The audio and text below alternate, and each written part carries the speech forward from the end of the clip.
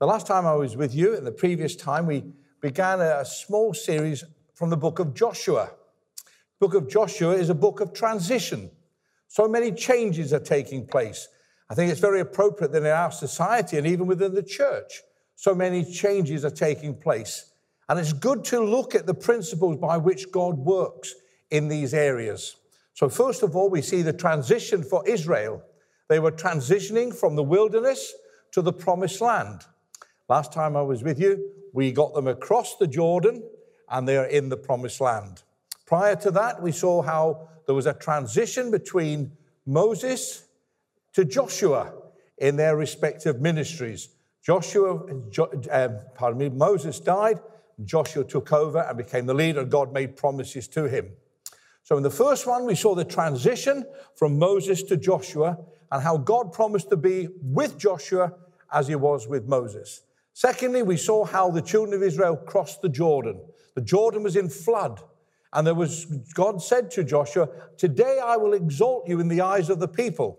And as the priest carrying the Ark of the Covenant stepped into the river Jordan, the waters backed up and the people crossed on dry land. So that tremendous promise given to Abraham, Isaac, and Jacob, that promise that there would be a land for them, and was now promised. They were there. They had their feet on the promised land. The only problem was the promised land was occupied. It wasn't an empty piece of ground. The Canaanites, for one, were there. There was the big city of Jericho before them. So just as they thought, well, we've arrived, God has blessed us, we're in the promised land, they still had to take the land from, the enemy. They had to take the land from the tribes that were living in the land to make it their own. And the first challenge they faced when they crossed the Jordan was the challenge of Jericho. Now, in each of our lives, we will face challenges, be no doubt about it. If you've not faced a challenge in your Christian life, this isn't a negative confession, so don't bother emailing me. Let me tell you, there's one on the way. Sooner or later, somewhere, God will ask you to put your faith in him as you go through a trial. God had said to Joshua, everywhere your foot goes will be yours. And he gave out the dimensions of the land that was going to be theirs. But they had to go in and take the land. Now, Jericho was unusual for them for this reason. It was the first walled city they had come up against. Now, news of what had happened in Egypt and news about them crossing the Jordan had reached Jericho. Scripture tells us that Jericho was locked up. They had decided to take a siege mentality. So here we have a people who were now to conquer the land that God had promised them. And their first obstacle, their first challenge was a walled city. But a couple of things happened before the miracle of them taking Jericho. And we can't bypass them. I want to move straight on and get these walls flattened as soon as possible. Everything in the preacher wants to get to that bit. But it wouldn't be fair to Scripture to say that other things had to take place. So, for example, after the children of Israel had crossed the Jordan, God told Joshua to choose 12 men, each from each of the tribes, representing the tribes. They each had to take a stone and they had to build a monument, and they had to place it in the Jordan at the very spot where the children of Israel, where the priest, stood with the ark. God wanted them to remember this tremendous miracle. There were chosen men, they were representative men, and they had to take these 12 large stones and put them together in the river, and it was to be a sign. And then it says in verse 22, 24 of Joshua 4, that you were to tell the children what these stones represented. God wants us to remember. We've had testimonies from the Zoom room. We could have had testimonies from within this room if we'd wanted to, of what God has done. This was a testimony. People would look and say, who put stones in the middle of a river? Well, people say, that is to remind us of the tremendous miracle that God wrought. Also, those stones were to speak of evangelism. It says, all the peoples of the earth might know the hand of the Lord is powerful, so that they might Always fear the Lord our God. So even in the remembering of what God had done for them, these stones were evangelistic. Something else had to take place. I won't spend so long on this, but the male men who were crossed over the Jordan, they had to be circumcised before they went further. Now, you'll be glad to know that I'm not going to go into many details, but circumcision was a sign of a covenant. The people who had left Egypt the men had all been circumcised, but they died in the wilderness, apart from Caleb and Joshua. But the rest of the men, for some reason, and time won't allow me to go into the different theories of why circumcision had not taken place, but Joshua, and God said to Joshua, these men have got to be, before we can go any further, I want a memorial built to what I have done in this place.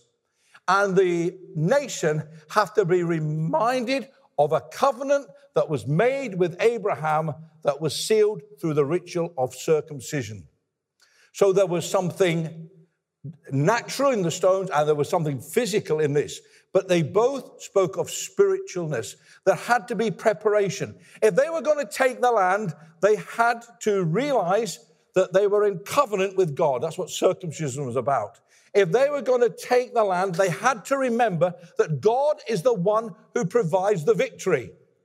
And the stones were a memorial to what God had done. All the priests had done is stand in the river. It was God that backed up the waters. All that Joshua did was tell the people to get a move on. At the end of the day, God did it all. And so those two important things are there. So you say, well, what's the point of that, Gordon? Well, the point of that is this. Please, if you're going to make progress in your Christian life, you've got to remember what God has already done for you. That's what the stones are. And you have to remember a covenant. Not a covenant with Abraham, sealed with circumcision, or a covenant with Noah, sealed with the rainbow. You have to remember a covenant that was sealed in the communion of Jesus' death for us. So you can take a Jericho, you can go forward as you remember what God has done and you remember this new covenant that we're in through the blood of the Lord Jesus Christ, whose body was broken for us and his blood was shed. I needed to take those moments because they were a foundation. Speaking to someone this week, he spoke about an organization called Foundations Matter. And you know, they do. They do.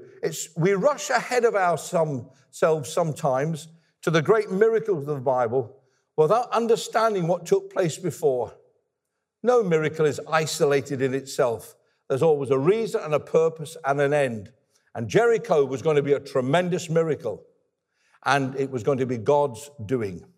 So we have the monument to remember what God has done. We have circumcision to remember the covenant. For us, we have the bread and we have the wine. But we find that in the end of chapter 5, in verse 13, Joshua has a personal encounter. An amazing encounter took place. If you have your Bibles, it's in verse 13 of Joshua 5. Now, Joshua was near Jericho. He looked up and saw a man standing in front of him with a drawn sword in his hand. Joshua went up to him and asked, "Are you for us or for our enemies?" "Neither," he replied, "but as the commander of the army of the Lord, I have come now." Then Joshua fell face down on the ground in reverence and asked him, "What message does my Lord have for his servant?" The commander of the Lord's army replied, "Take off your sandals, for the place where you're standing is holy." And Joshua did so. You see, Joshua needed not only an encounter for the nation, he needed an encounter for himself. It's great to hear what God is doing within the church, within the testimonies, even in this room. God is not on furlough. Do you know that? We've not said to God, have a few months off. He's serving, he's ministering, he's caring for us, just as he's always done. But Joshua was going to move forward now into something new. He was going to face the first real challenge of his leadership and his ministry. And that will happen to us in our Christian lives. We will face these challenges. And before he ever gets to the walls of Jericho, God meets with him in a very special way. First of all, it's quite obvious that Joshua had gone out and he was surveying the area. He was reconnoitering what was happening. He may have been looking for different ways in which maybe the walls could collapse or he could take the city. They didn't have any siege weapons. This wasn't like the Roman Empire. There was nothing. They didn't have that. They weren't equipped for this. This is the first walled city they'd come against. So there had to be another way. And maybe he went out to have a look around to see how this city could be taken. And then he meets with someone. It says there, a man standing in front of him with a drawn sword in his hand. Joshua went up to him. Well, I think that's good faith, because if I met somebody on the way home tonight with a drawn sword, I might not go up to them. But Joshua went up to them. He wasn't frightened. He wasn't scared. He went up to them. No problem. And he said to him, are you for us or for our enemies? Now, that was a very simple question. Are you for the Canaanites or are you for the Israelites? Are you with our army or are you with that army? Now, we'll just say for the moment, this was an angelic creature who had appeared from God. I'll explain that's not what I believe, but you have to make your mind up. And the answer comes back, very strange answer. Now, please, if this is the angel of the Lord with a drawn sword outside Jericho, and I ask the angel, are you with us or them? I'm expecting God who had promised never to leave me nor forsake me, God who had promised that we would be victorious, God that promised so much and promised us a land. I'm expecting this angelic creature to turn around and say, I'm with you, lads. But he doesn't. And the reason being, I don't believe that this was an angel. I believe this was a pre-incarnation, a Christophany, of the Lord Jesus Christ. Now, please, the reason I'll try and prove my point in just a moment. And what a thing. God had just said, I'm going to be with you. And then he turns around, he says, are you with us or them? And the Lord turns around and says, as commander of the army of the Lord, I have now come. But before that, he'd said, neither. What a strange answer. I'd have been very disappointed. I said, excuse me, you've just asked me to lead this people to conquer this land, and now you're telling me, with your drawn sword, the commander of the Lord's army, that you're not on my side. I don't know if you've ever noticed that. It's one of the strangest replies. But he says, no, I've come as the commander of the Lord's army. And Joshua fell down. You see, the lesson that we need to learn is this. God is not on my side, and God is not on your side. God is on his own side. God is God. He is sovereign. He is on his own side. How often have we said, oh, God can't be with me because they're getting blessed? How immature that is. How immature to imagine that God's commitment to me will be determined by how other people get blessed or I don't. Let me tell you now, Job said, if he slays me, I will still serve him. You know, that's where we need to be. And so straight away, Joshua learned the lesson that God is not on his side and he's not on his side. That we get on God's side, God doesn't get on our side. And when that truth hits you, it's so liberating. I'm not going around and saying, oh, God, are you on my side? Pastor Gordon, Pastor Scott, Pastor Colin, we don't have any of that malarkey at all. God is with us all as long as we're serving him and walking with him. If I backslide, is God going to be with me? Of course he's not. If someone backslides, God's not there. So God has decided he's for himself.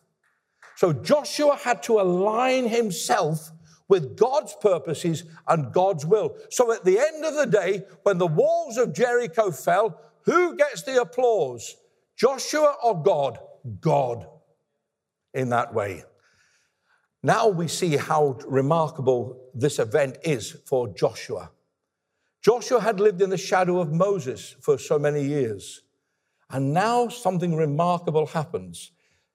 When the Lord says, neither, as the commander of the Lord's army I have now come, then Joshua fell on his face to the ground in reverence and asked him.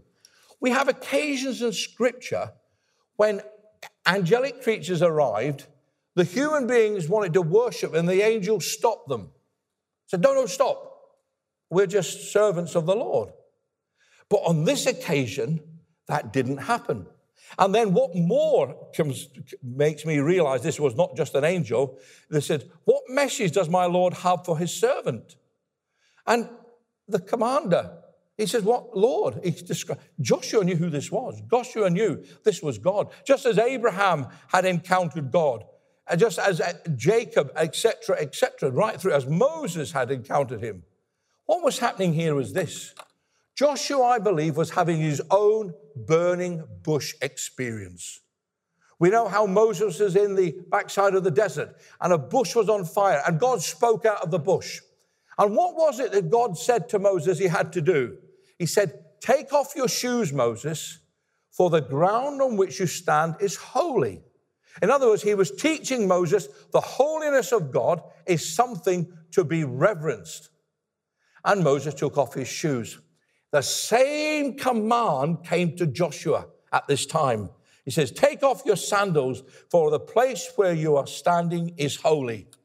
And so the words that he had heard Moses speak about, that great encounter Moses had before he was sent into Egypt to confront Pharaoh and all the demonic gods of Pharaoh, and that's gods with a small g.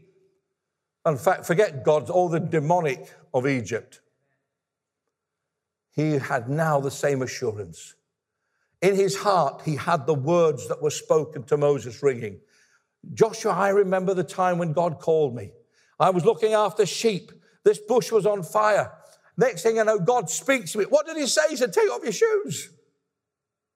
First thing we have to learn is the holiness and the reverence for God. Not cowering down, oh dear, oh dear. No, we can boldly come into his presence because of the new covenant that we celebrate. And he's there, and he has those words. What would you want me to do? He says, first of all, take off your sandals, for the place where you're standing is holy. Joshua, I want you to know, I said to you before, as I was with Moses, so I'm going to be with you. And here was the proof of it. And so in this little encounter, we learn a couple important things. God is for us. Yes, we are his children, but he's not on our side. He's on his own side. We align ourselves with his purposes. He doesn't align himself with our purposes. And before we can do anything for God, whether in our personal lives or in a ministry, we have to learn that God is holy. And for Moses and for Joshua, they had to take off their shoes. We don't ask you to take your shoes off when you come into church. There are several reasons for that, but I won't go into them now. You know, it's of no spiritual significance now. So, oh, God once told me in prayer to take off my shoes. I'm not here to prove a point. If you did, great. I hope you took them off and did as you were told. But this isn't an ordinance. But what we have to remember is this, that the Lord Jesus is holy. The Holy Spirit is holy. His word is precious to us. We have to realize that certain things are set apart.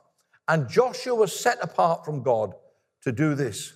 And with those words ringing in his ear, I'm not on your side, I'm on my own side.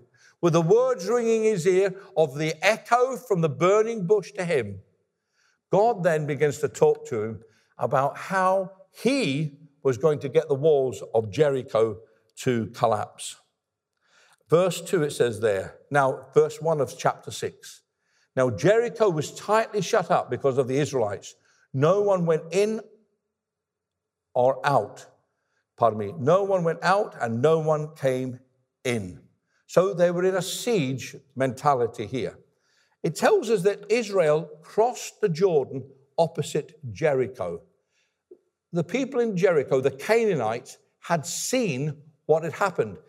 The Canaanites had already been cursed by God back in Exodus 24, I believe. So this was no new surprise what was going to happen. God was just fulfilling a judgment that he had put upon them.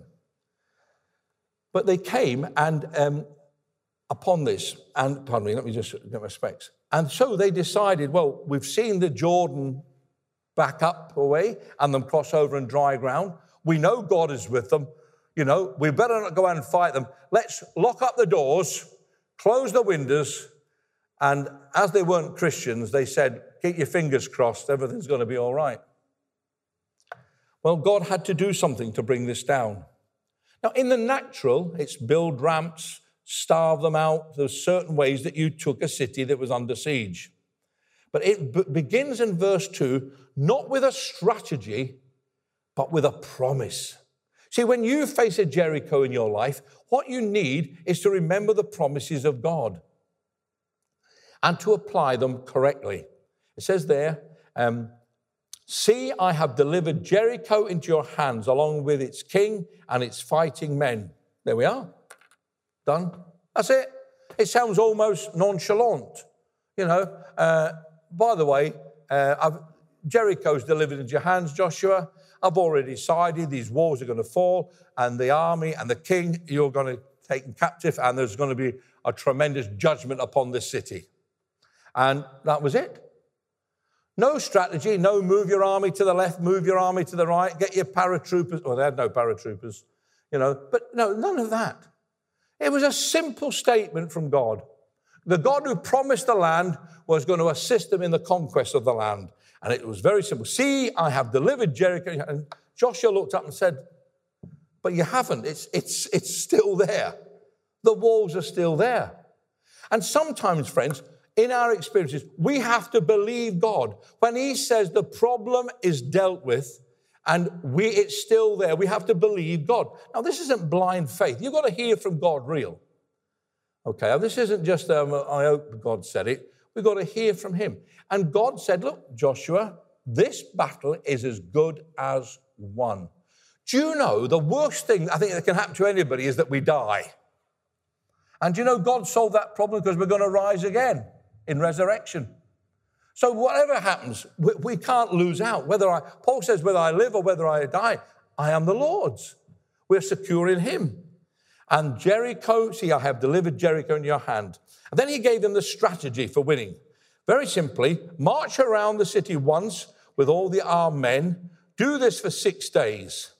Have the priests have 7 priests carry trumpets, horns in front of the ark. On the 7th, they march around the city 7 times with the priests blowing the trumpets. When you hear the sound of the long blast on the trumpets, have all the people give a loud shout, and the walls of the city will collapse, and the people will go in, every man straight in. That's the strategy. Now, I'm going to have a drink of water. Thank you. Well, I'm glad you didn't spray it. Very simple. It doesn't make sense. What I want you to do is I'm going to get some soldiers to walk in front. Then we're going to have the ark. And then we're going to have some more soldiers. Then we're going to have trumpeters. And then we're going to march around once on Monday. March once round on Tuesday. March once round on Wednesday, Thursday, Friday, Saturday. Sunday. Sorry. I want you to start on Sunday. It's a Jewish Sabbath, isn't it? You start walking around on Sunday, Monday, Tuesday, Wednesday, Friday, ready for the Sabbath day. And on the 7th day, things were to be different. That the people were to give a shout. Now, please, I don't know about you, but I've shouted at some walls in my time and they've not moved. I've shouted at some people in my time and they've not moved. Well, not straight away in that way. This seems ridiculous.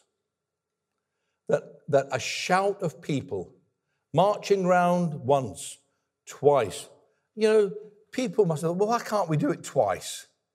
This is a bit repetitive. This is a bit ordinary. What was God trying to teach in marching around 7 days, on the 7th day, 7 times? The first thing I think God was trying to teach him is this. If you want God to work in your life, you've got to do what he tells you. It's called obedience.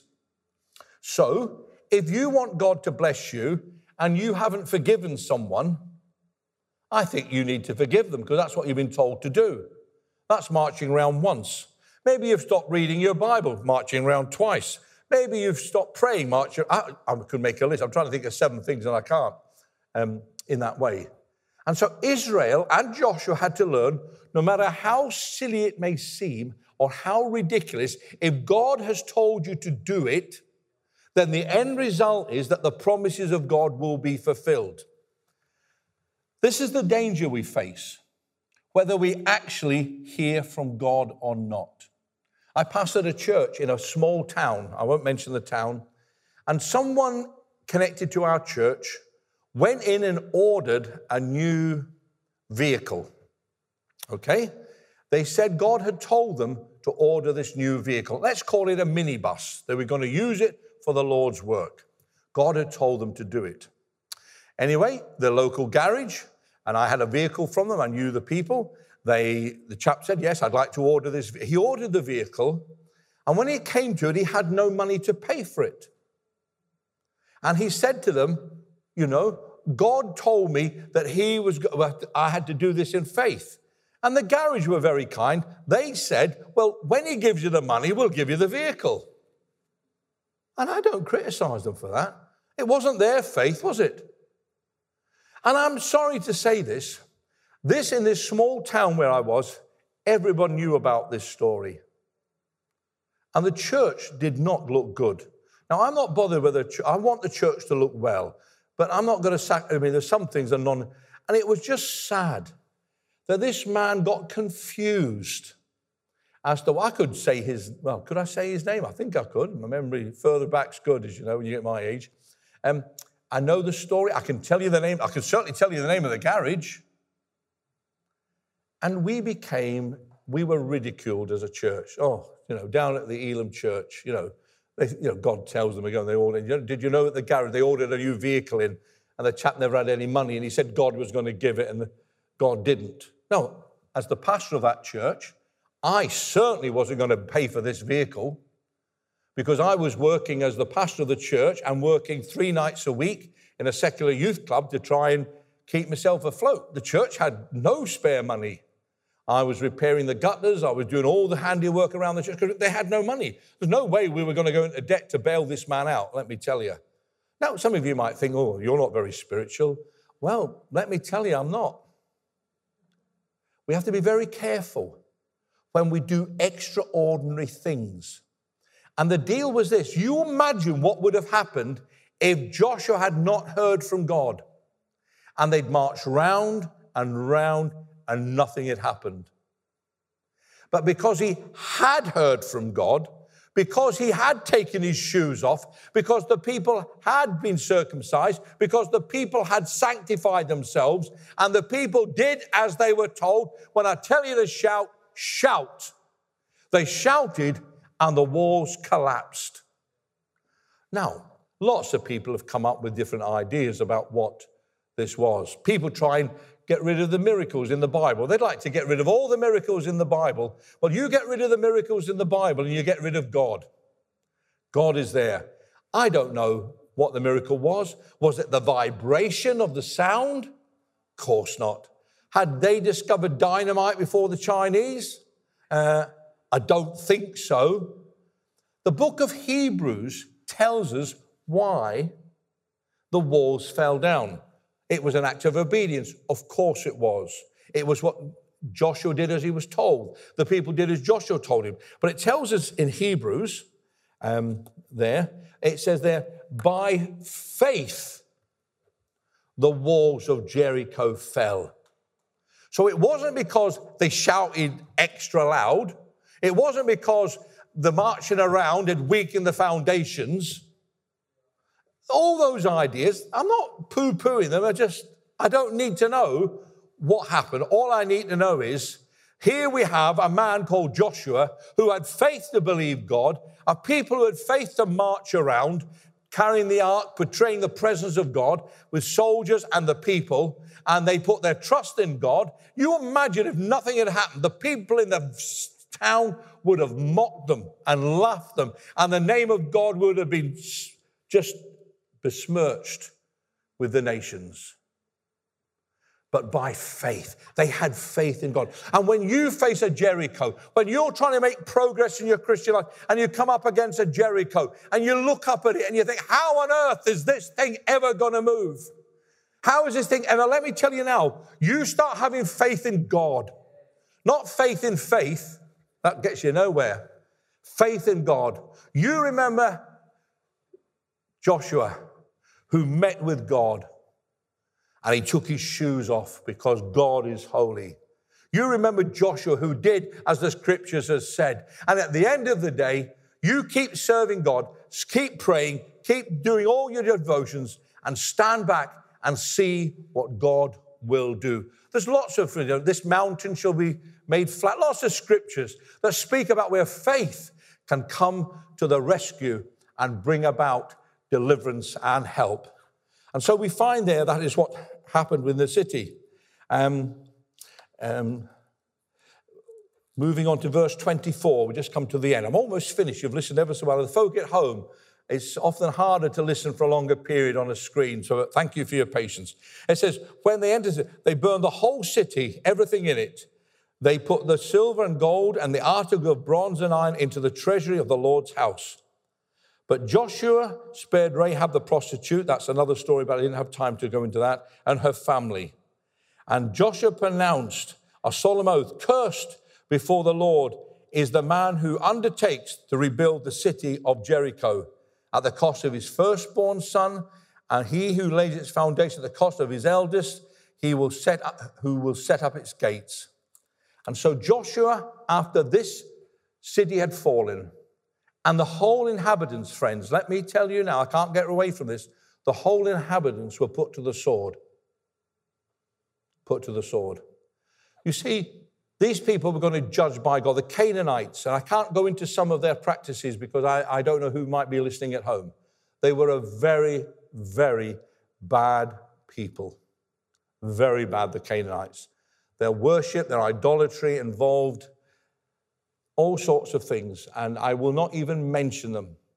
The judgment of God came upon them. I think I mentioned this before. Someone has said, why was the Canaanites marked out? What about all the other nations? Well, God will get round to them as well in time. All the nations will be judged. Scripture tells us that in the Revelation. It's coming.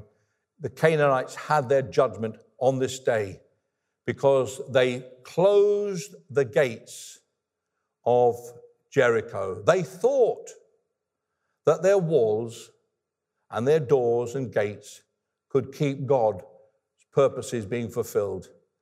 And it collapsed, and they were there. And Joshua said, anybody who rebuilds Jericho will be cursed. And this is your homework.